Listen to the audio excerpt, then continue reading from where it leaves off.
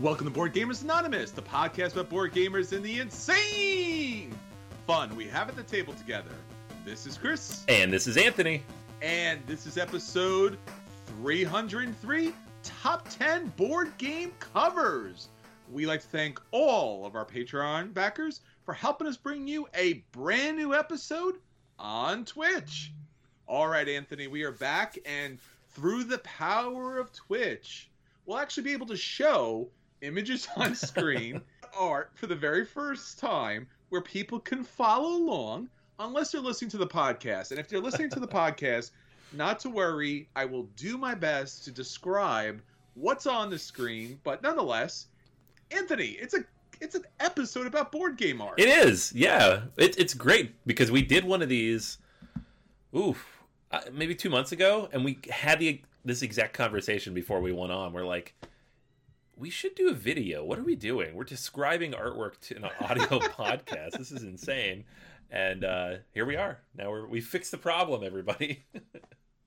And if you're listening to this and want to see it, just head on over to YouTube. You catch it there. So that's perfect, Anthony. So if you are currently on Board Game Arena, the actual online video game site, at the moment that this is happening and you're watching the embedded feed, please jump over to Twitch. We are broadcasting live. You'll get to jump in the audience, hit us up with everything that you want to say, and it's just really a good time at the table. And again, if you're not, then you'll be able to capture and watch these videos later. Right, Anthony? They could find these if they want to watch and see all the great board game box covers? Yes. And so here's the trick to it. We are on Board Game Arena, so if you want to watch the replays, you got to hit up Board Game Arena's Twitch and their YouTube channel. So head on over to twitch.tv/BoardGameArena or search for Board Gamers Anonymous in YouTube, and you should find us there. If you want the audio version, that's all on our side. So we have that on our website. And I do try to add the links as well to those the video replays when I put up the episode every week. Absolutely. So if you're a Patreon backer, you're getting all this great stuff early. If you're listening, you're getting BGA like you always did. And again, come on Twitch, hit us with a subscription so that you can follow along with us, because we have so much good stuff going on there. And again, this episode, our feature episode, is all about literally judging a book by its cover or judging a game by its cover. So we're not going deep. This is a surface level episode. So I think it'll be a lot of fun. Yeah, this one's all you, man. We talked about this last week. I famously like a lot of games that are very ugly. So I don't really notice when something's ugly. I'm just like, I just want the mechanics to be cool. Sure. I want to solve a cool puzzle. If it's pretty on top of that, great. That's awesome. But we frequently have had these conversations where you're like, no, that's no good. I'm like, no, it's no good. It's no good. So, well, to be fair, you do play 18XX games. So, to be double fair, some of the new ones are actually quite nice looking. 18 Chesapeake, that is pretty. They are. I give you that. So that will be our feature review. So stick with us, and if you want to hit us up in the chat, do so. Let us know what some of your favorite covers are. But Anthony, there's so much stuff going on with BGA, and we want to let all of our listeners and our viewers know all about that. There's so much happening. Anthony, tell everybody about all the stuff that's happening. All the stuff. Do it now. Get on it. Do it. Tell it. All right, so I did not grab a slide for this, but I think we mention it every week, so you're going to find it. TeePublic is a website that sells t-shirts and hoodies and mugs and all sorts of cool stuff with our logos on it. And you can just go there and buy stuff, and it's awesome. And because it's December, most of it is on sale right now to some degree. I think it's Wednesday, Thursday, Friday every week. They have like these sales before Christmas. So if you want BGA merch, like we're wearing right now, or the BGA Live, you can head on over there. You just find the link on BoardGamersAnonymous.com, click merch at the very top, and you'll be able to choose from any of the various logos that are up there. So check that out. If you purchase on those days, I think it's up to like 35-40% off. So good stuff. Absolutely. Everything's on sale right now. These make fantastic gifts for any gamer in your life. And again, they have been superiorly crafted in such a way that you do not have to feel like an extrovert loving board games, but nonetheless, it expressed to everyone that you want to get a game to the table, so you will talk about board games despite being the awesome introvert that you are. So That's all very good stuff out there. Anthony, but beyond Board Gamers Anonymous, t-shirts, hoodies, and all the other kind of fun stuff, we have another thing that we do on Wednesdays. And actually, in fact, if you're listening to it, it's Wednesday. It's right now. Weird. It's tonight. Somewhere around there. 2020's been hard, dude. Man. Don't even ask me about time anymore. Monday's a Wednesday? It's no good. It can be sometimes. So BGA Live, that is our weekly live show, or I guess our other weekly live show on Board Game Arena. And in this one, we actually watch or play through games from Board Game Arena. This week on 12/9, December 9th, 8:30 p.m. Eastern, you're going to catch Alhambra, episode 14 of the show. So make sure you check that out. We will be up at 8:30, the same time as we run this show, and you'll be able to watch Russ and several of our listeners and viewers and friends hop on and play a game of Alhambra. We'll talk through it. It's one of my favorite games, actually, so I'm looking forward to this one quite a bit. Mm-hmm. Absolutely. So hit us up. Our Game Master Russ will be putting that together. Wednesday, when you listen to this, it's dropping 8:30 p.m. Eastern Standard Time. Again, just like the podcast and just like the live feed, they're both available online. So you can watch all the great goodness of games going on, if you don't happen to be live. All right, Anthony. So that's what's going on with us. And we are talking about so much great stuff that's happening. Let's talk about the most important people out there, our listeners and viewers. What's our question of the week? Question of the week this week. I asked everybody, what game would you most like to see a new expansion for? We talked about our favorite expansions not too long ago. And so I figured, sure, why not talk about some new ones? And I was mostly inspired by the ridiculous amount of money I just paid for the Twilight Imperium expansion. Oh no. Legitimately more than almost every game I own, just for the expansion for this other game. So, but it's cool. It adds a lot of cool stuff for, the future when we can play games again like that. So we're going to go ahead and talk through a few games that people mentioned on our Facebook page. This is one of the places you can go to answer this question. We post these 2 or 3 times a week as the question of the day on Facebook and Twitter. So facebook.com/BoardGamersAnonymous or twitter.com/BGA podcast. And if you answer a question, there's a good chance we'll read it out here on the podcast or on the other show on BGA Live, because we do this twice. Ooh. Twice. Kicking things off is one that I fully agree with, because this is one of those like low-key, really good games that was maybe hot for like 10 minutes and then disappeared. And that's Ethnos. So Gary mentioned this one on the Facebook page. Ethnos is one of the very few games that plays quite well with 6 people, right? It does a good job with a large group of players. It's area control, but it also has this kind of drafting style mechanic where you're drawing different cards out, not drafting, but like Ticket to Ride style, where you're just pulling different cards and trying to build combos in your hand to be able to go down and do things. And each of those races that you will use to place your tokens on the board is different. It has a special power of some kind. But they've never released any new ones, except like one promo, which is impossible to find, because it's CMON and that's what they do. So a full-blown expansion with like 4 to 6 new factions would be amazing. Well, Anthony, speaking of board game covers, I think we should take half a second to mention how super metal the Ethnos cover is, with like these massive fantasy races just slamming into each other and hardcore action. And then you open the game box and it's like the most pedestrian abstract game you've ever seen. Yeah, talk about misleading. And it's from CMON, so you see this cover and you're like, oh, look at all these miniatures I'm gonna get. And it's this tiny little box and they're all cards, and you get that artwork on the cards, but it's the same artwork for every card for each faction. It's a shame. They went and got John Howe to do the artwork, just classic fantasy artist, and the cover is amazing. But that's about it. Yeah, that's it. I mean, again, just great cover. I mean, you just want to own that game, but nothing inside looks like the outside. But the game's real good. Love the game. The game's good. Ooh. Fort. There we go. Fort is a game that we've talked about like a dozen times already since it came out. We reviewed it a ways back. I don't remember exactly what episode, but we both gave it a buy. It's fantastic. My kids love it. Chris, I know you love it. It's way up in your top 100 now. And several people on the list, or who wrote in, Drew included, wrote, Fort seems really good. There's a ridiculous amount of potential here. I don't think the Yes. rest of the world loves this game as much as we do. So I agree. just based on the ratings on BGG and some of the other reviews I've seen, a lot of people are like, I wish there was more. And I could see that. Like, you want there to be a little bit more. I don't think that's the point of the game, but I think it would be cool if they did add more. No, I agree too. And I think Leader Games already mentioned that there is an expansion in the works. I haven't seen Leader Games do a giant expansion. So I don't know if we'll get like a $30, $40, $50 expansion that's kind of like blow the game up. I'd like to see that because I think it's a great game. But like you said, Anthony, it doesn't really thematically play out that way. You know, again, great artwork on the cover. I mean, it's just so indicative of what you see inside.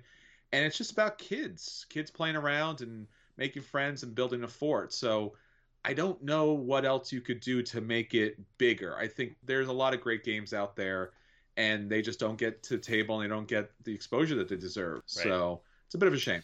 Yeah, I think this one definitely would have been a little hotter if we'd had convention season. If this had come out at Gen Con, I think it was probably supposed to, it would have gotten played a lot. You know, Russ in the chat saying he wants Fort the expansion, more toys, more pizza. So I toast him for that because I think that's a good idea. That'd be really cool. All right, so next one on the list here, we had a mention from Jeremiah.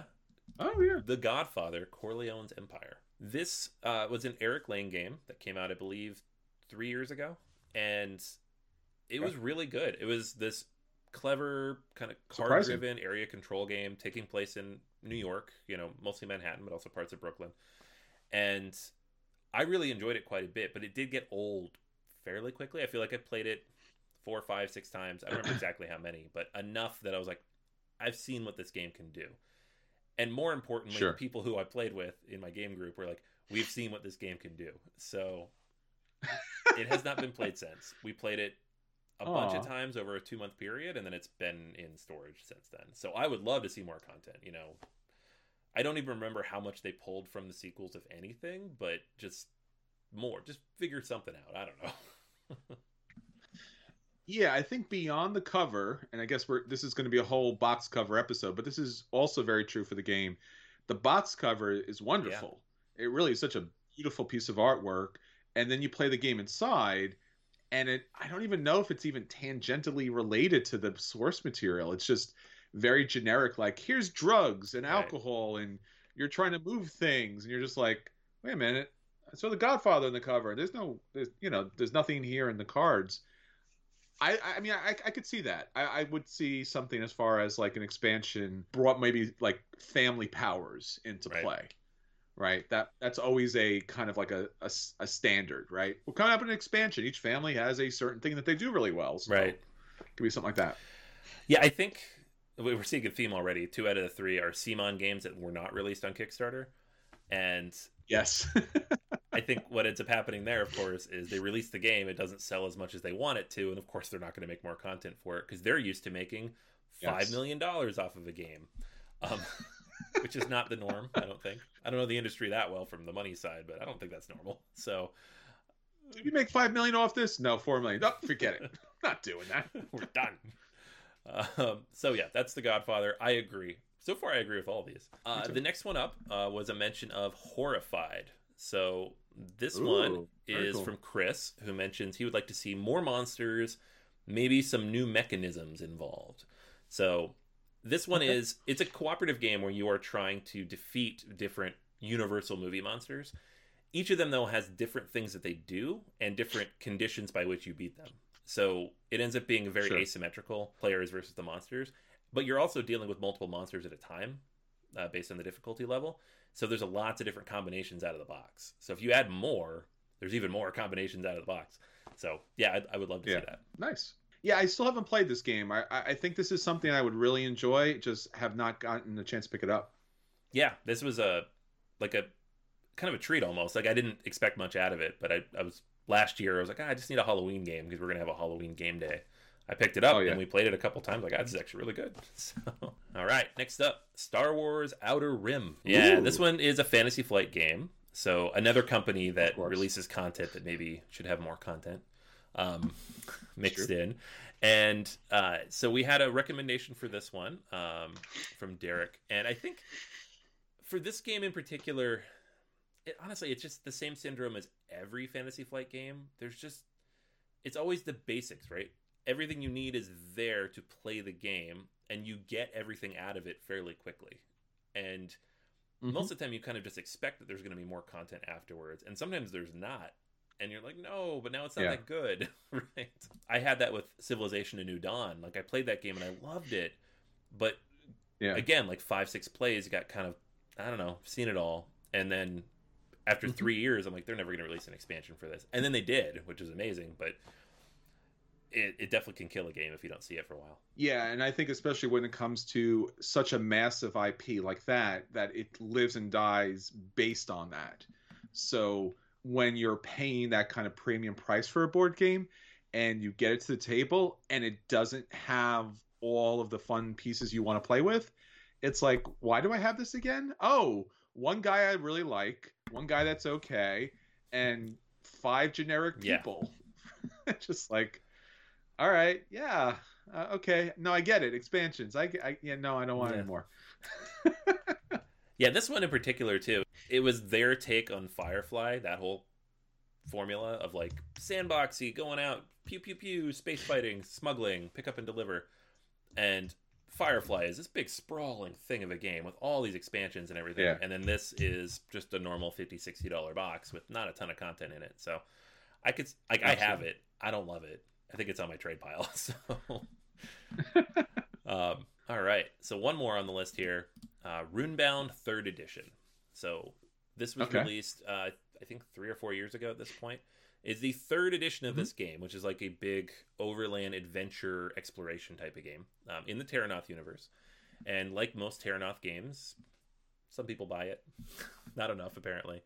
I think they did release one expansion for this. And by all accounts, it's very good. I remember playing through parts of it. I think I traded the game eventually because I really didn't like the solo mode on it very much. But we had 3 different people say they want an expansion for this game. So there's definitely desire for it. And I think any game like this that has like that sandbox, big open world almost potential, and then they don't release any content for it, you're like, yeah, I remember picking this up. I remember playing this, and I remember being surprised actually how decent it was. And I think, again, like you mentioned, the way Fantasy Flight goes is like, if they're not making expansions, then the game is dead to them. So it just kind of sits off in the corner. And I think this was bargain binned, which is a shame because this is actually a decent game in their collection.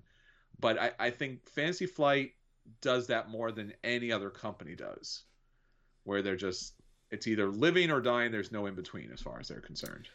Yeah, it's frustrating. And like I said, that's what I thought they were doing to Civilization. I got really lucky that it wasn't, but I think a lot of people get in this boat with a game and you're like, are you... They did that with Heroes of Terranoth, which was like the remake of the Warhammer card game that got canceled because they lost that license. But then they're like, oh, we'll do it in Terranoth, and then they still never released any expansions. So now I have both of these. It's 2 boxes with just base stuff and still no expansions on this system. That's very good. So it is always a crapshoot if you're going to invest early in a Fantasy Flight product.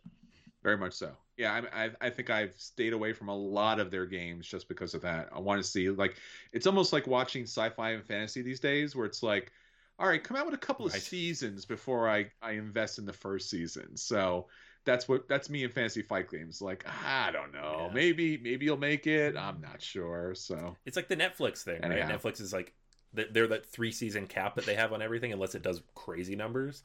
So you're like, I'm just not going to watch it until I know for sure you're not going to leave me on a cliffhanger, which is apparently what they do to all the time. It hasn't been done to me yet, thankfully, but a lot of shows apparently have burned people. So, yep, that's all of our questions of the week. Thank you for everybody who wrote in. I don't know if anybody in the chat had any responses as well. I think 4 of these I agree with, so I wasn't going to add anything to the list myself. Yeah, no, I agree with all these. I think this is a great job. The only thing I would throw in there that's going to be an oddball, because I think it needs to be thrown in there, because recently all the Funko games have gone on like massive sales, which is kind of cool, because like if you did want to pick them up and you felt they were a little too expensive for what the game was, now you could pick them up. And I really love the concept of it, that there are all these wacky characters from different realities and universes kind of all thrown together. But I never liked the idea that it was this generic hack and slash where you're attacking other players. And I thought that, if they could do an expansion, or if they could do like a reprint where maybe you just got some additional cards or different boards, like I would love to see a more of a Euro version of that. Like, hey, you got the Golden Girls. Like, cool. The scenario here is you got a big pie. So it's the Golden Girls versus Jaws and the Kool-Aid Man. Like, that's a thing that could actually happen in this game. And yet they're just doing, oh, you're going to slap at each other. I'm like, no, I get that. That's fine. But let's do something. Let's keep going. Let's go outside the mainstream. And, yeah. So definitely something like that. Russ is saying we should call it Smash Up. And I think so. But Smash Up is still just hitting each other. I want a different objective is what I'm asking for. Yeah, that'd be cool. The Funko formula, I thought it would be terrible. It's actually not bad, having played it with my kids a couple times. But you want more out of it because it is such a cool idea to have all these little figures running around. You're like mixing the Batman with the Harry Potter and the Golden Girls and the Kool-Aid Man. It's awesome. Very cool. All right. Yep, that's all of those. All right. So that's everything from our question of the week. If you would like to jump into our question of the week, obviously we are here live on Twitch on the Board Game Arena channel. So jump into our chat, let us know what you want to add, and I will certainly shout it out. If you are not live, again, you can jump onto these questions of the week each and every week. Facebook, Twitter, BoardGamersAnonymous.com, our guild on Board Game Geek, and of course our Patreon account. Our patrons have special access to our Slack account where they're talking to us all the time. So please join us. Please hit us up and just let us know what you think. All right, Anthony. So that's everything for our question of the week. It's been a while because it's been special episode back to back to back to back, but we're actually doing some acquisition disorders. We haven't done this in a long time, so I had to pare down the list. My first one coming back that I wanted to talk about is Merv, the Heart of the Silk Road. This is from Osprey Games, Fabio Lopiano's new game. And this has been the top of the Board Game Geek hotness for a few days, so I don't think I'm discussing anything here that's like a hidden gem that nobody's seen yet, but I was very excited about it, so I was going to talk about it anyways. Fabio Lopiano, he designed Kalamala, which I know you really like, and then Ragusa, which I really like. This one came out last year, and he has a new one actually coming next year from Board and Dice, Zapotec, which looks pretty good as well. Ooh, nice. Yeah, so another building game. And so this one immediately caught my eye, especially because it has Ian O'Toole artwork, which is automatic for me. It's just pretty to look at. It's a given. And the game itself is billed as an economic game about the rise and fall of the greatest city in the world. So Merv itself being the city on the Silk Road that was kind of like a crossroads, basically, for all the things going back and forth, right? But the Mongols came, they saw, they conquered. So it's kind of, you are going through all these various different, like you set up the board and it's just this giant grid of different options. Obviously very pretty grid because it's, Tool grid. Yes. But you'll be moving around this big giant square and taking actions based on the different, I guess, eras, age. I forgot the exact phrase from looking this up, but there's 3 separate rounds to the game, each of which you're going to have 4 actions within. So it's a pretty tight game in terms of actions that you take, which kind of fits with his other games. Like Kalamala is a pretty tight, quick game. Ragusa is a very quick, tight game. Like none of those is very long. They're each like 60 to 90 minutes, which is what I like about those. You make a lot of really important, dense decisions and you feel very intelligent about it, but the game doesn't take 3 hours. So this appears to be kind of along those lines. And yeah, you're going to be helping to build the city walls. You're going to be, trying to build your own stature, of course, because you are playing an economic game, so you got to come out on top. But you can't ignore it. There's bad things will happen if you don't help, right? So it's kind of like Twa in that way a little bit. I'm looking forward to it. I have been eyeing it. It is available. You can order it now. I'm just eyeing it now. Like, does this fit in my budget with what I've spent on games recently? Because it definitely seems like a game I would enjoy. Yeah, I've seen this a lot, and actually this was going to be my acquisition disorder, but you beat me to the spreadsheet, so I could not add it, and I actually looked at it in a couple of spots, but the pre-order, Anthony, was out Like it was Oh, sold out in a lot of spots, and I really find that weird that a pre-order could be sold out. It's just like I'm just pre-ordering it. You can you can give it to me anytime you want. That's the idea of a pre-order. right? And it's like the pre-order is sold out. I'm like, huh? So pre-orders are sold out. So no, I want this game. Fair enough. That's all there is to it. This is Oh, the game I'm looking for. I'm just saying. yeah. Well, it is available on Amazon if you want to pay full price for it. No, I don't. Well, then it's not available at all. Then I don't know. Yeah, I don't think in the thematic pursuit and spirit of Merv, which was all about bargaining, that I should be paying Amazon prices for this game. But you know, it's in there. And again, since we are talking about board game covers, this is gorgeous. Yeah. And the game itself is gorgeous too. So Ian O'Toole, I mean, kind of a given. I'm just saying. Yeah, so many games like this, they're like, oh, it takes place in the Middle East, and so you open the box and everything is brown. Everything is brown. The whole game is brown. And ugly brown too. Ugly, like different shades of brown. Yeah.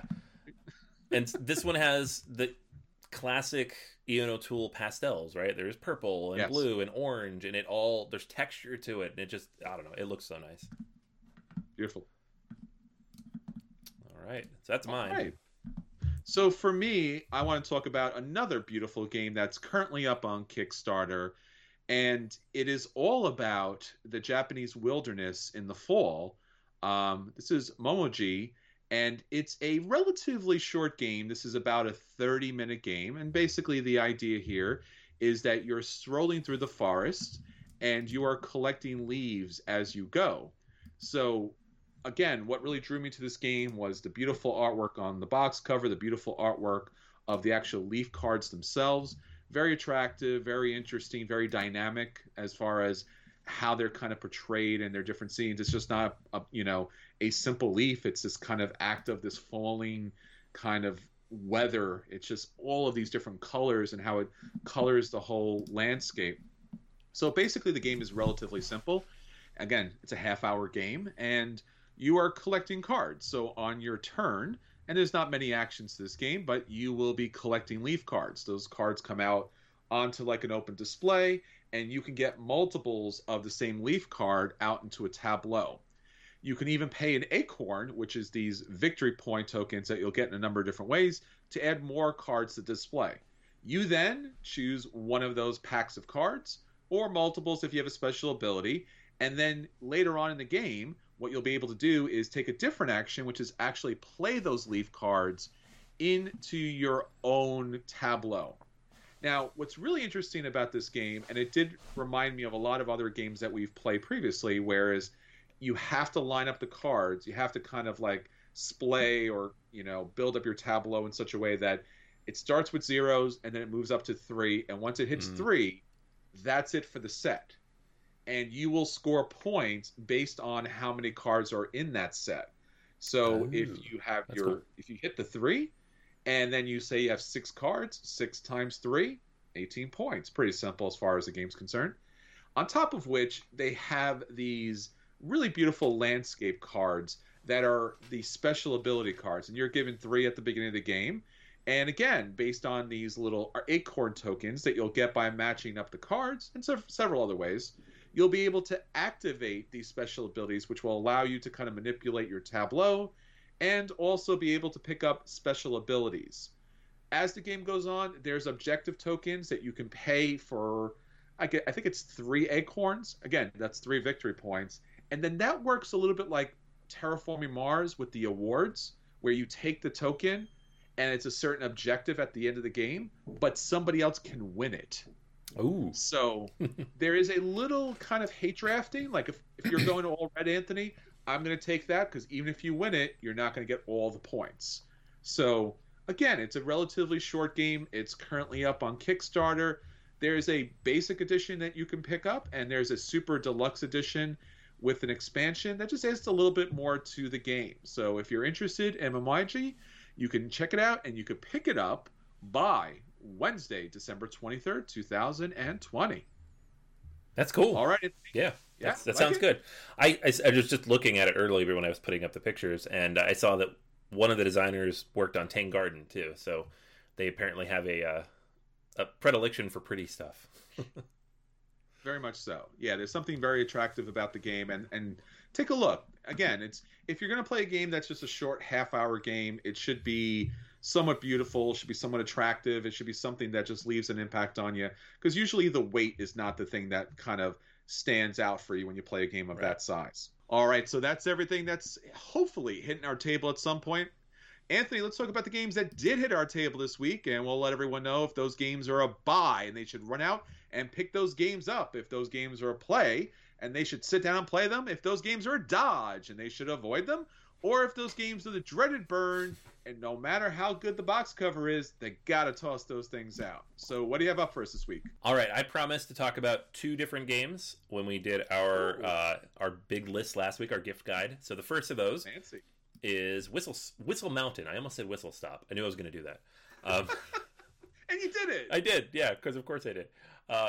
This is a relatively new game from BGA Games, designed by Scott Caputo and Luke Laurie. Scott Caputo is the designer of Whistle Stop, so that's why I said Whistle Stop.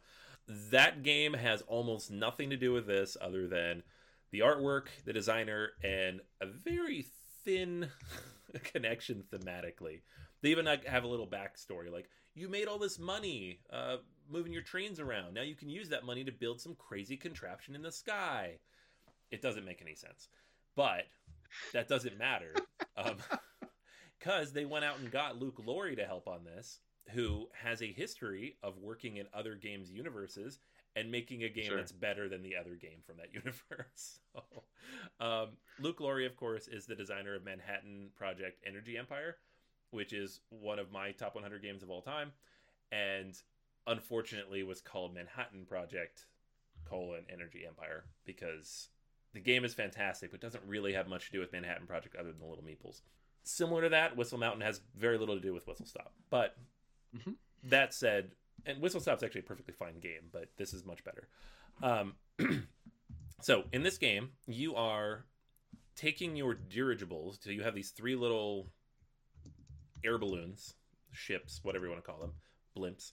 And these are basically workers that you're going to place out around the board to take various actions. So the actions can be, you can pick up some resources. There's 4 different types of resources. You can hold 4 of each of them on your personal player board. You can go pick up upgrades. You can have up to 6 upgrades. These are relatively expensive, but they're all pretty powerful. You can go and you can pick up various tiles that you can use to build onto the big crazy mountain contraption thing. So the mountain contraption thing is really just a big grid, and you're going to place down scaffolding, which are polyominoes, but this is not a polyomino game. It's okay, Chris, I promise. You can place out these polyominoes, and they have various different resources on them. So that's one of the ways you can get resources. They have to touch one other thing, but you're going to score points based on where you place them by how many sides they touch. So that is one way you can score points. The other thing is the machines that you can place on top of the scaffolding. So these are small machines, medium machines, and big machines. And the machines will score you points based on what's printed on the machine. But the machine also does something really cool if somebody docks with it later. So if you place your blimp or whatever down next to that on the grid, then you have the option to activate that machine, and those things can be all sorts of cool stuff, like drawing cards. There's cards that give you special powers, whole big deck of those, getting free upgrades, moving your meeples off the board. You start with several meeples on the board, like where the scaffolding is, and as you move higher and higher, the water level starts rising.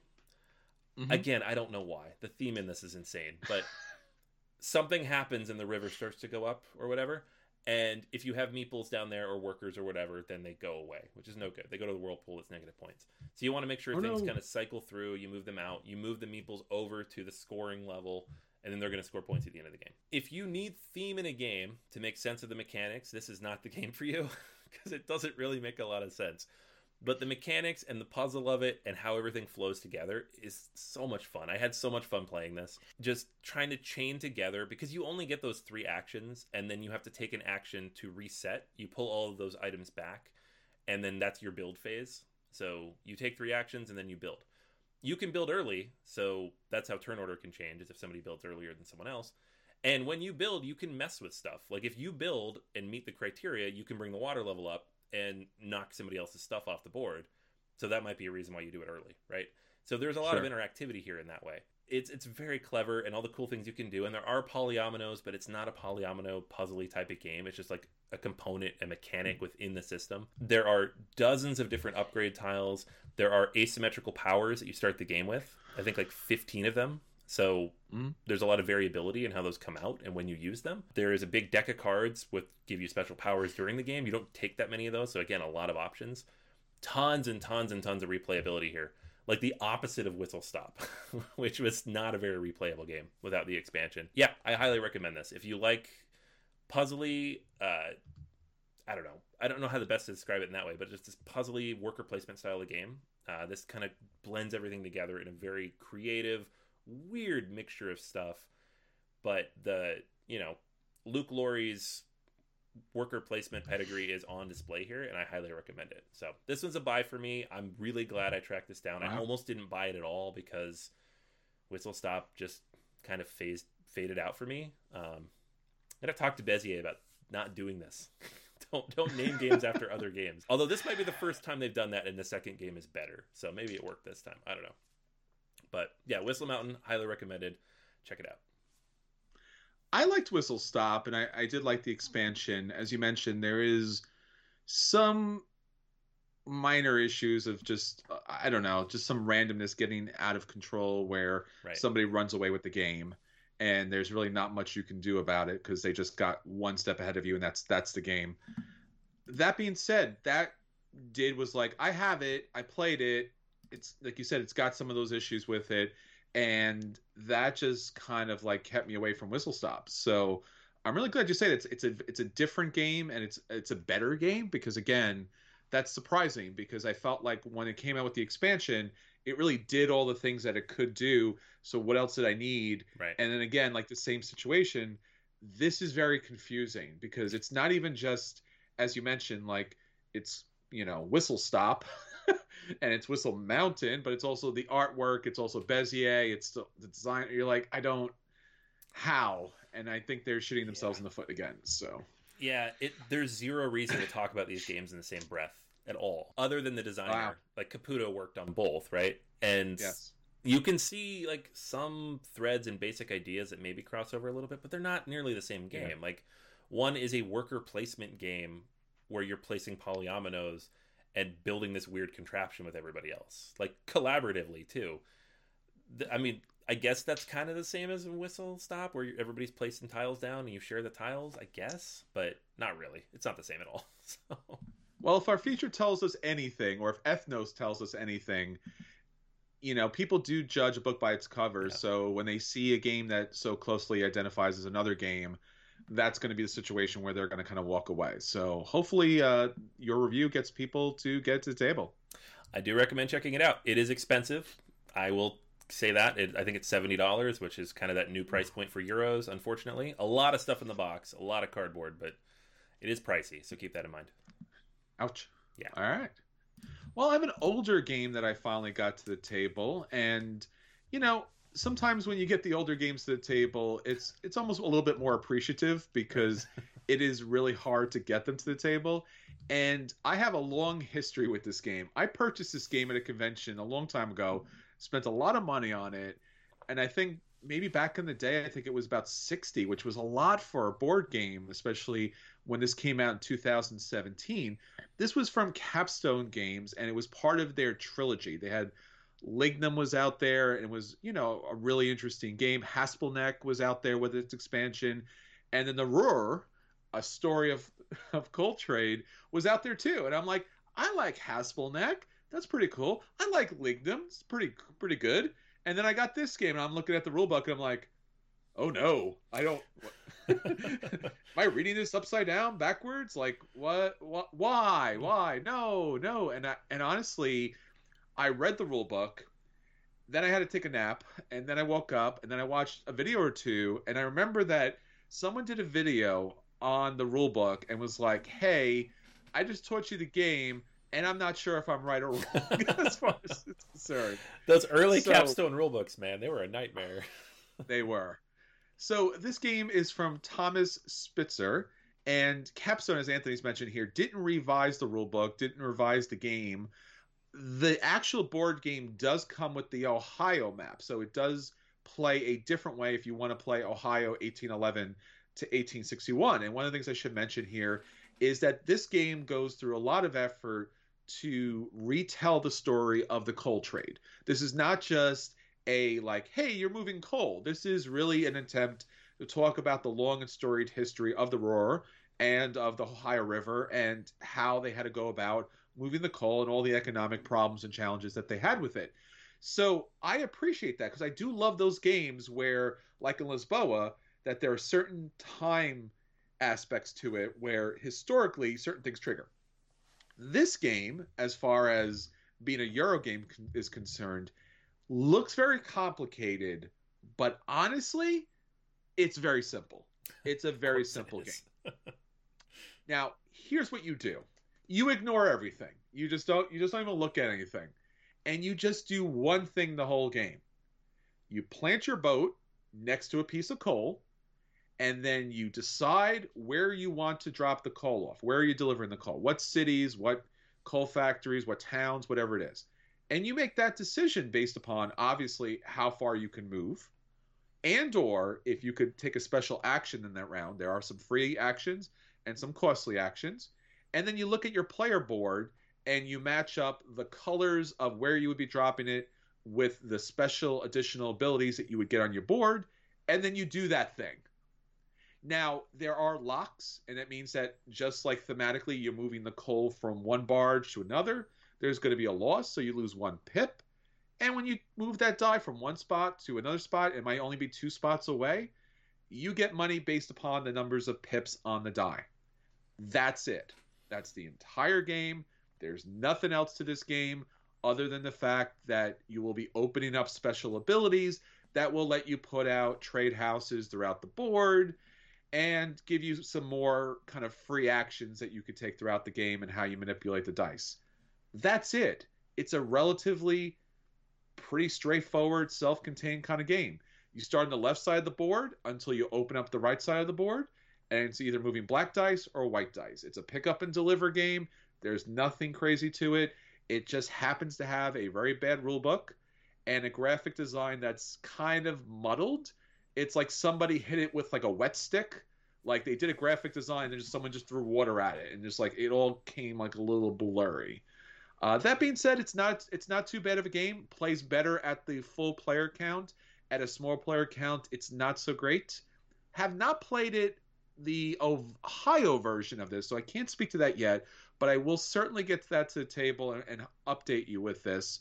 So the Roar, the story of the coal trade, I'm going to give it a play, a light play. It's a very self-contained pick up and deliver game, nothing too complicated about it, but since everyone is doing the same simple things, picking up the same actions, and those special actions, which do run out, so if you don't get them, they're out of stock.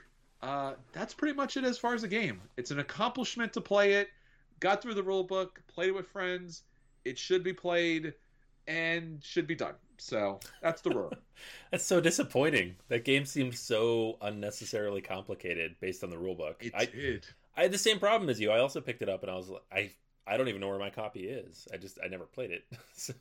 Yeah, I busted it out immediately. I was really excited because Lignum was a game I really enjoyed. Lignum is another game that had that same kind of problem where it was a cumbersome rulebook, really obtuse, and the gameplay was very fiddly, but it was still a really good game. And then Haspelneck, with the expansion, became a good game. And I was like, oh, these are 2 decent games if you could hack through it. And the Roar, I just hit a wall. And that was it. But I finally got through it, and it's not a bad game. All right, Anthony, so that's everything that's hitting our table. Let's talk about the games that we want to talk about. Let's talk about our feature review. So for our feature review this week, we are talking about the top 10 board game covers. A little caveat here. We are not talking about the greatest artist yet.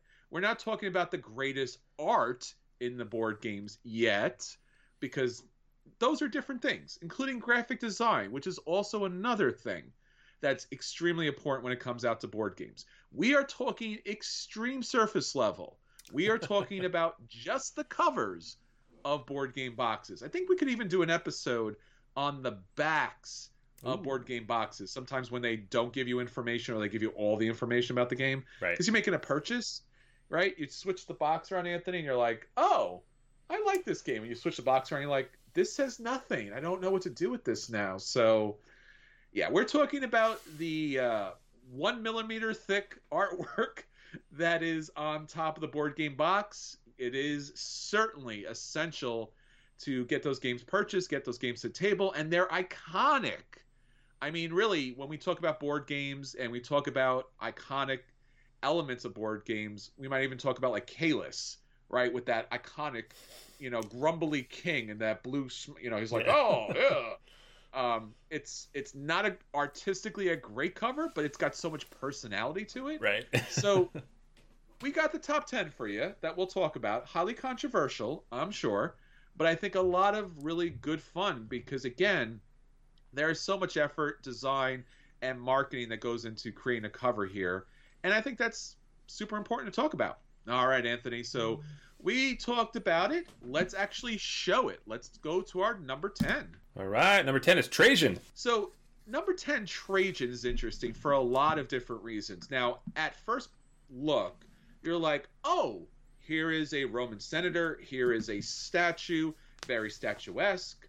It's a Feld game. Now, the funny thing about Feld games up until this point were they were great mechanically, but rather bland, rather understated. Like, Feld was never the guy at the party that was, like, trying to get attention. He was the person in the back, like, just trying to bring in all the stuff from the car, right? He did everything, but he just never was a show horse. Here, Trajan, the first cover that really showed off the fact that Feld is an utter genius, and there is a mystique, there is a passion, there's something regal about his games. When you play Trajan itself, it's all about these different aspects of Roman life, and you look at the cover here, and you get that immediately. It's strong, it's a single image, it's refined in the cuts. Now, here's the really interesting part, and you may not be able to see from this particular image, but how he has his tunic on, there is a gold kind of like clasp brooch kind of thing, and that has all of the symbols of the rondelle. So as you use this rondelle mancala kind of thing and you pick up your pieces and drop them off, you get to do different actions. That's actually right on the top. You can actually get to see that in gold. So in that one simple image, you're getting the regal nature, the genius, the brilliance that is Stefan Feld, finally, for once, in a board game cover, and yet at the same time, brilliantly and very subtly, here's actually what the game is all about, and it's right on his shoulder to show off to everybody. That's our number 10, Trajan. That's cool. I didn't actually know about the rondelle thing. That's awesome. Mm-hmm. Yeah, you can see the symbols on it. It's awesome. Yeah. All right, number 9, Frenzy. Frenzy is a really interesting game. This was actually a reprint as far as the game is concerned, and especially the cover from our friends over there, Quinn Games. What I like about this cover, and so many of their covers, is that they make them in such a way that they're supposed to be lined up, they're supposed to be organized. This is the ultimate decorative design for their game. Now, when you look actually at the cover itself, it's beautifully designed, it's outlined, it's showing a regal kind of presentation of what you're going to be doing in the game. So basically in this game, you're building these wonderful towers, and you could see here's the architect with his wonderful scroll, and you could see the different pieces kind of coming built together. And then, of course, in the background is his wonderful design. The woman here is lovingly and adoringly just passionate about his artistic work. He's so proud of it. And you even get a scroll on the bottom because this game is all about these scrolls, all about these designs.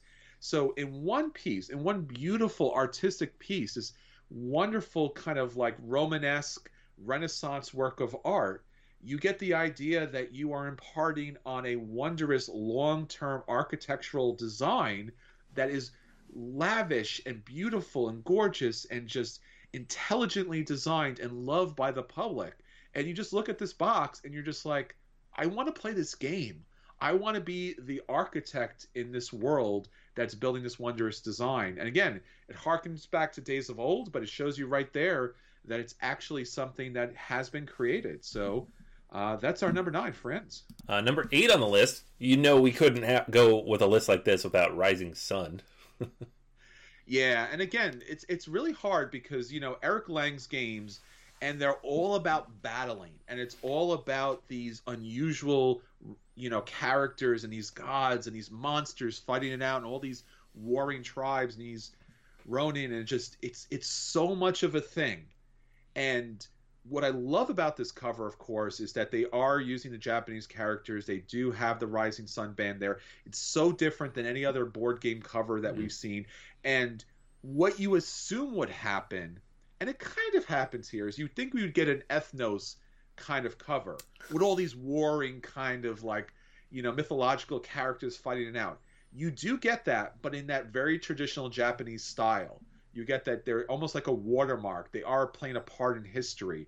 And then you have this one figure standing out, separate, one of the clans, and just beautifully decorative. The art, the color, everything that's in here is just wondrous. And in fact, when Rising Sun came out, one of the greatest things about Rising Sun was the fact these miniatures were so well detailed. And the paint jobs that came away from this was just amazing. So here you have the overstatedness of Rising Sun in its beautiful artwork and design and mythological characters, and yet it's also at the same time pulled back and focused on your family and your clan trying to reign supreme. And that's our number 8, Rising Sun. So pretty. Yeah, it's not even my favorite Eric Lang game, but just this cover, every time I see it up on my shelf, it's still way at the top of my shelf, even though I never play this. And I'm just like, man, it's so good. I just love this. All right. So beautiful. The other beautiful Eric Lang, these are, but these two in particular, with Adrian Smith working on the artwork. Number 7, Blood Rage. Blood Rage. So again, if you're going to have a game that's literally called Blood Rage, then you need to have a cover that's literally Blood Rage. Yeah. So you throw it out there, and now you have to do the art to kind of match. And that's really a daunting situation. So again, you have this one proud, raging Viking who's coming straight out of the box to attack you. Yeah. And behind him is Ragnarok happening. The fire, the lava, the lightning, the smoke, the ash, the destruction. So much of the game right there on that front cover. Again, this could be one of those situations where it's overdone. There's too much here.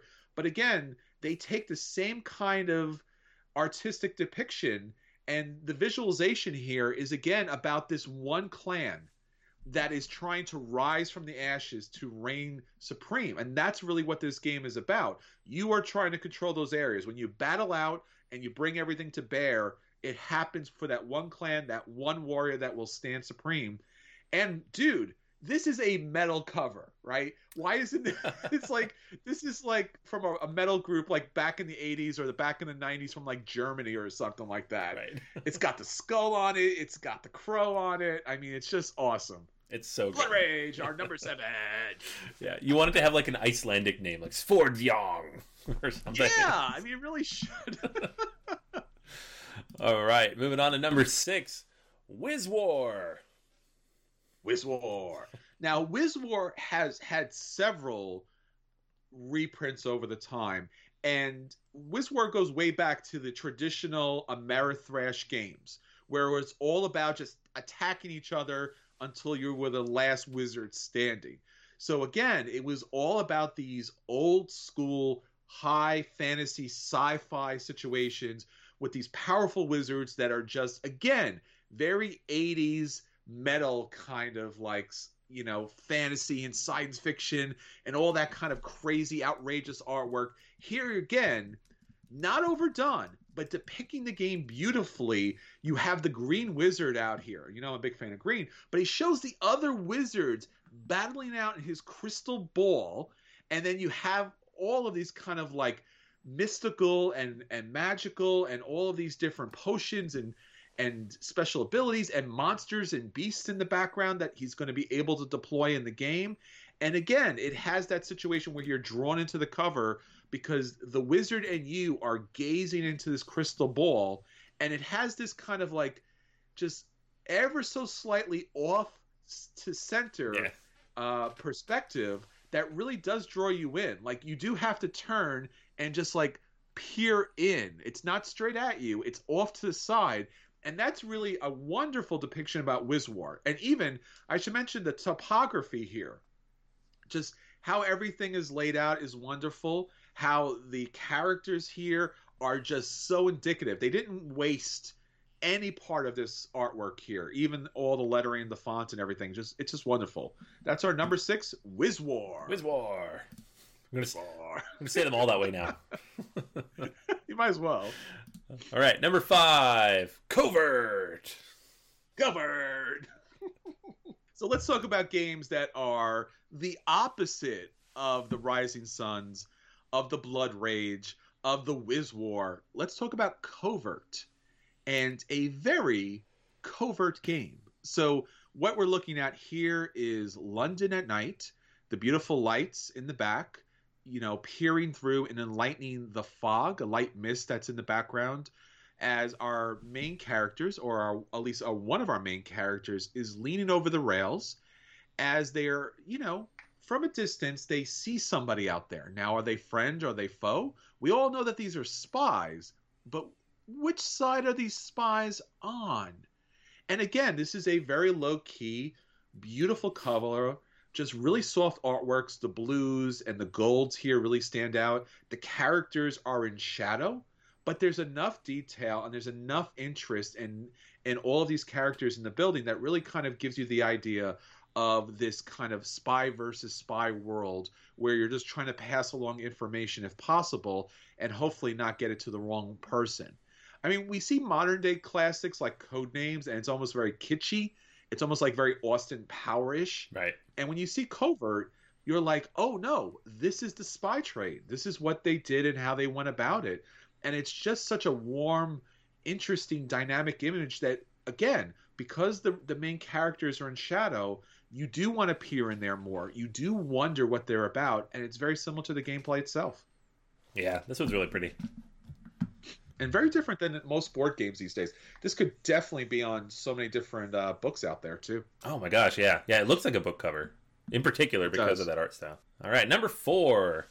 This would have been my first pick, too. Like, I know you put a lot of this together, but I was like, wow, what's a pretty looking Scythe, right? It's got to be Scythe. But in particular, Rise of Fenris. Why Scythe, the Rise of Fenris, made it to number 4 was because there's something unique about the artwork here. Now, again, I don't want to go into too much detail because I feel like there are still certain people out there who haven't played this game. Now, everyone knows Scythe. Everyone knows this kind of like alternate universe, World War I kind of situation in like an alternate kind of European kind of world. And somehow in this kind of like picturesque background where all these farmers and craftspeople are giant steampunk mechs, right? Because reasons, right? Yeah. And it would be easy to pick the Scythe cover because it's like, oh, these two things don't really go together. But the thing about the Scythe cover itself, it's wonderful, but it really doesn't do too much other than going, oh, that's kind of weird how that thing is in there. Right. In the Scythe Rise of Fenris cover, you are given more of a grand depiction of what it means to have those mechs in that world. So what we're looking at as far as the cover is concerned is really what's startling, and hopefully what you could see right off the bat, is there is an enormous mech, or what we think to be a mech, in the background. There are 2 legs towering above everything else in the foreground. And there is a building, a capital, maybe even the factory, element of the board game itself on fire. So you have this very gray depiction of this destructed post-apocalyptic world, and yet in the background is looming this giant, this titan that's in the background. It's not down, it's still active. In the front is one of our main characters, and she is standing out front. You could tell she has some advanced technology, although she's dressed and like depicted again like a World War I, World War II European person of that time period. And you have these very interesting sci-fi characters facing her down, but she's moving forward.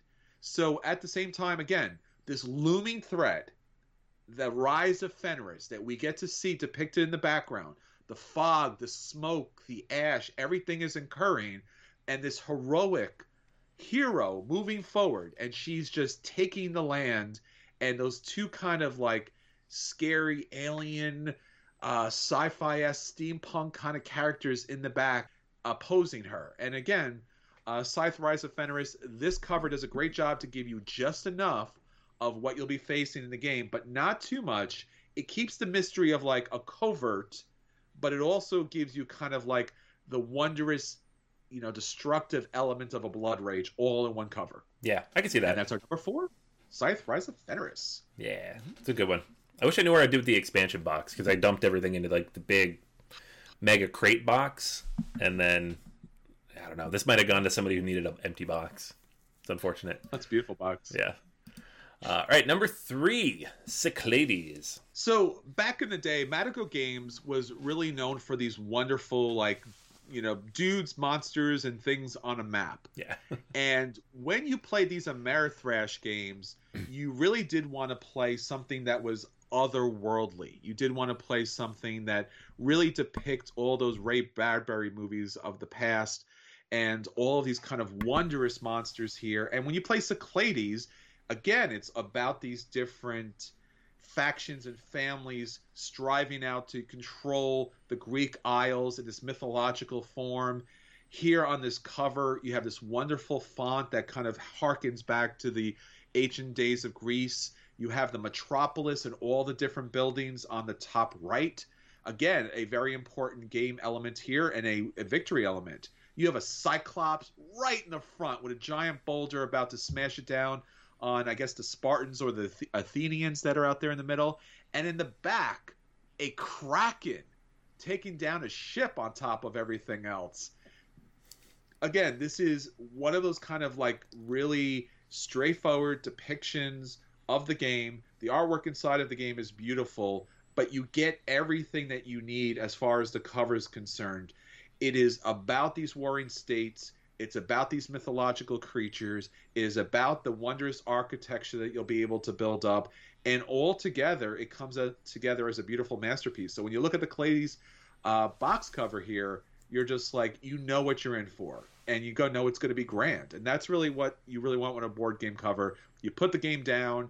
And I remember in particular, our friend Dave would, when we went out to like play games like this in the public, he would take the box cover off and then put it at the end of the table so people would walk by and they saw exactly what we were playing. It was advertising the game. And there's really no better advertisement for a Cyclades game than this wonderful box cover. That's our number 3, Cyclades. Yeah, it's funny. Like, way back in the day, we had our Kemet versus Cyclades argument, and I think most of us came down on the side of Kemet. And I like Cyclades, but I definitely like Kemet more. But specifically on that episode, I was like, well, the artwork's better in Cyclades. It's better cover. A lot better. All right. Number 2, Mysterium. Mysterium. So, again, one of the interesting things about board games is that you really do want to set a theme for the game night. And sometimes the game covers need to be over the top, like Cyclades. And sometimes the game covers just need to set a mood. And Mysterium, a game that I think back in the day when it first came out, I think we had only the Polish release came out there. And it was like, I don't know what this game is, because again, it was not an English title. As English speakers, we were kind of thrown by it. But the box cover, the art on the box cover is still the same. It is this really kind of creepy, ghostly manor that's on top of this hill, and this old-fashioned car is creeping its way up there. You don't see monsters, you don't see ghosts, but there is something foreboding about this box cover. And I love this game because when you get this game to the table, you do feel ever so eerily that, like, if you open the box cover, something would come out of it, because it does look like so ghastly and so ghostly, those fog and those shadows and those lights. It's inviting, and yet at the same time, it's so sinister. And again, it just sets the mood. This is another box cover that you could easily, and I would highly recommend taking the box cover off, and don't put it aside. Put it as part of the game. Let everyone kind of like take in the ambiance that that game cover brings. It might almost like pour fog out of it at some point, because it really just has that kind of like motion that there's something utterly wrong about that manor on top, despite the kind of the lights kind of got in your way there. Yeah, yeah. It's funny too because even if they didn't add the blue light, which I think is very effective here, because that just tells you ghost. You don't have to even know the game. You're just like, there's ghosts in this because it's very blue. But it's just spooky on its own, and the way the fog kind of rolls in, that's so well done. That's difficult to capture, I think, in just illustration, but it works perfectly here. Absolutely, and as you mentioned, like this game has a lot of artwork, and you could easily overdo this, and it never does that at all. It never shows a monster or a face in the fog or fangs or knives. It's just like, you get it. As an adult, you look at this and you go, "Oh no, this is menacing. Yeah. I feel like I should be afraid about this." Right. Yeah. No, it's perfect. All right. So that's number 2, Mysterium, and moving on to number 1, Abyss. I knew this was going to be number 1 before we even put the list together. It was just like the spreadsheet had one game title in there. It was Abyss, and I was like, "Well, that's number 1. What are the other 9 games going to be?" It's true. It's true. It's again, if you haven't played Abyss, Abyss is this wondrous world about all of these underwater creatures that are trying to conquer a kingdom. And I remember this board game cover coming out and just going, "This is unreal. This can't actually be the box." There's no name on the box. There's no designer on the box. There's no publisher on the box. There is nothing but this one single piece of artwork on the box.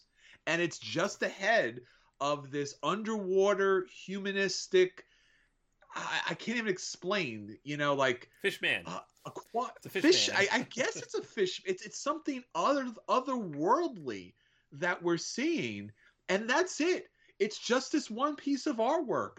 It's dark and it's deep, and again, like, it's not just even a solid picture of the face, because it kind of fades out into the dark waters. It's almost as if you went down there and you saw this face come up at you. It's not a clear, sharp image trying to display just the head. It's like, this is a face in the water. You get that this game is in the water, even though you're not seeing like little bubbles or things like that.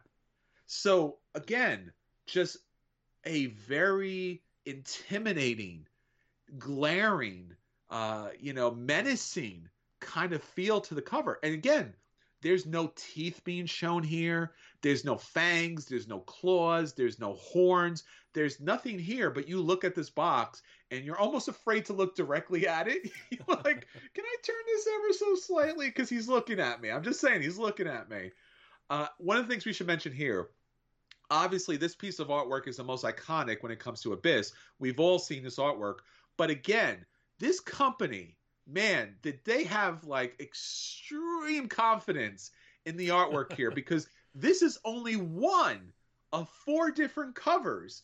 They act the same game, 4 different covers, 4 different aquatic fish squid people that you could randomly get. And I don't know. It's one of those games that every once in a while, I look when this game is on sale, I'm like, I would love to have every box of this. Right. I would love to just line them all up, even though it's the same exact game. It's a great game. It's a lighter kind of game. It doesn't like hold the menace that you think it would, but inside and out, it's just really fantastic. Yeah, it's funny. Like, I played this game when it came out a couple times. I remember very little of the mechanics, but I remember the artwork very clearly. And it's not just because of the gimmick of the 4 covers, which, sure, let's be honest, it was a gimmick. And it earned it, though, because if there's a game that needs to have 4 covers, it is this one. And it worked. This game is still in my head, and there's been a lot of games that I played that were solid 7s that I completely forgot about. This is not one that I've forgotten about. So. Absolutely. So board game covers, board game boxes, board game images, board game artwork. The designers do such a wonderful job for setting the mood for helping you pick the game up, for helping you know what the game has in store for you on the inside. These are 10 fantastic, wondrous covers that should be part of your collection, if for no other reason than the cover art alone. There's so many great artists out here, and we can't say enough about how much wonder and awe that they have added to our game. So we will come back to this, talking about the greatest artists, the greatest art designs, the greatest graphic designs, all the great stuff that's out there as far as board game is concerned. But for this week, we're going to Millimeter Thick, and we're talking about the greatest board game covers of all time. Here are the 10 best. Pick them up, especially Abyss. I don't think that you'll be disappointed. All right, Anthony. So until next time, this is Chris. And this is Anthony. And we'll save you all a seat at the table. Take care, everybody. Bye.